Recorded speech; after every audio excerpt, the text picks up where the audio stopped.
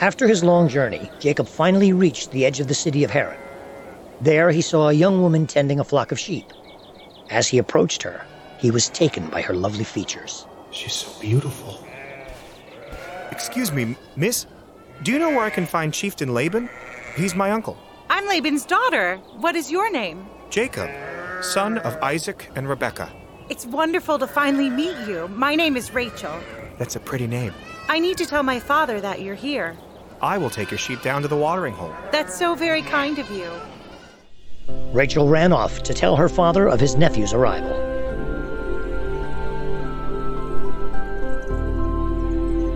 That night, a feast was held in honor of Jacob's visit.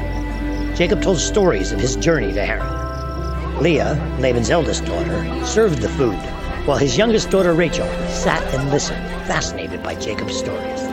Jacob had fallen in love with Rachel at first sight, so he decided to stay. Before he knew it, 30 days had passed.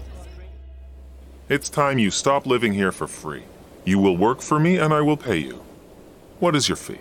Sir, I am in love with your daughter Rachel.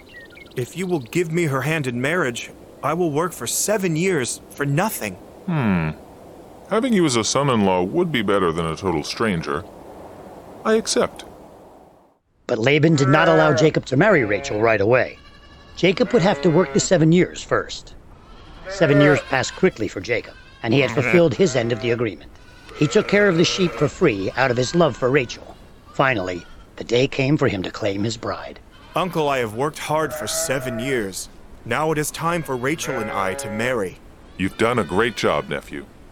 I will tell my servants to prepare a magnificent wedding feast 7 days from now. The night and feast were filled with laughter, joy, and wine.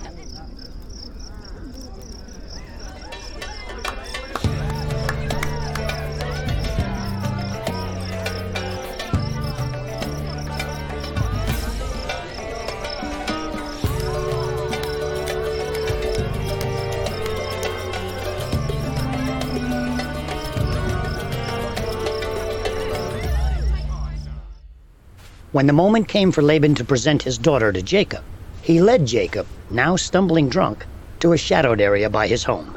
He brought out his veiled daughter. Jacob, I give you my beautiful daughter to be your bride. I've been waiting 7 years for this moment. Kiss me. When the sun rose, Jacob discovered that the woman beside him was not Rachel. Laban had lied and switched his daughters.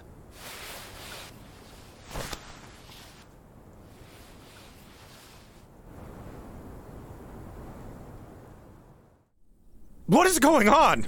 You lied and gave me Leah for my wife instead of Rachel. Did you really think that I would have given Rachel away before my oldest daughter Leah was married?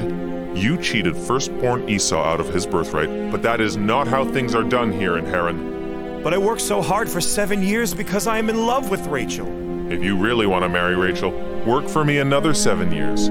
Then you have my word that you can marry Rachel next week. I'll do it. For the love of Rachel. Agreed. No more discussion.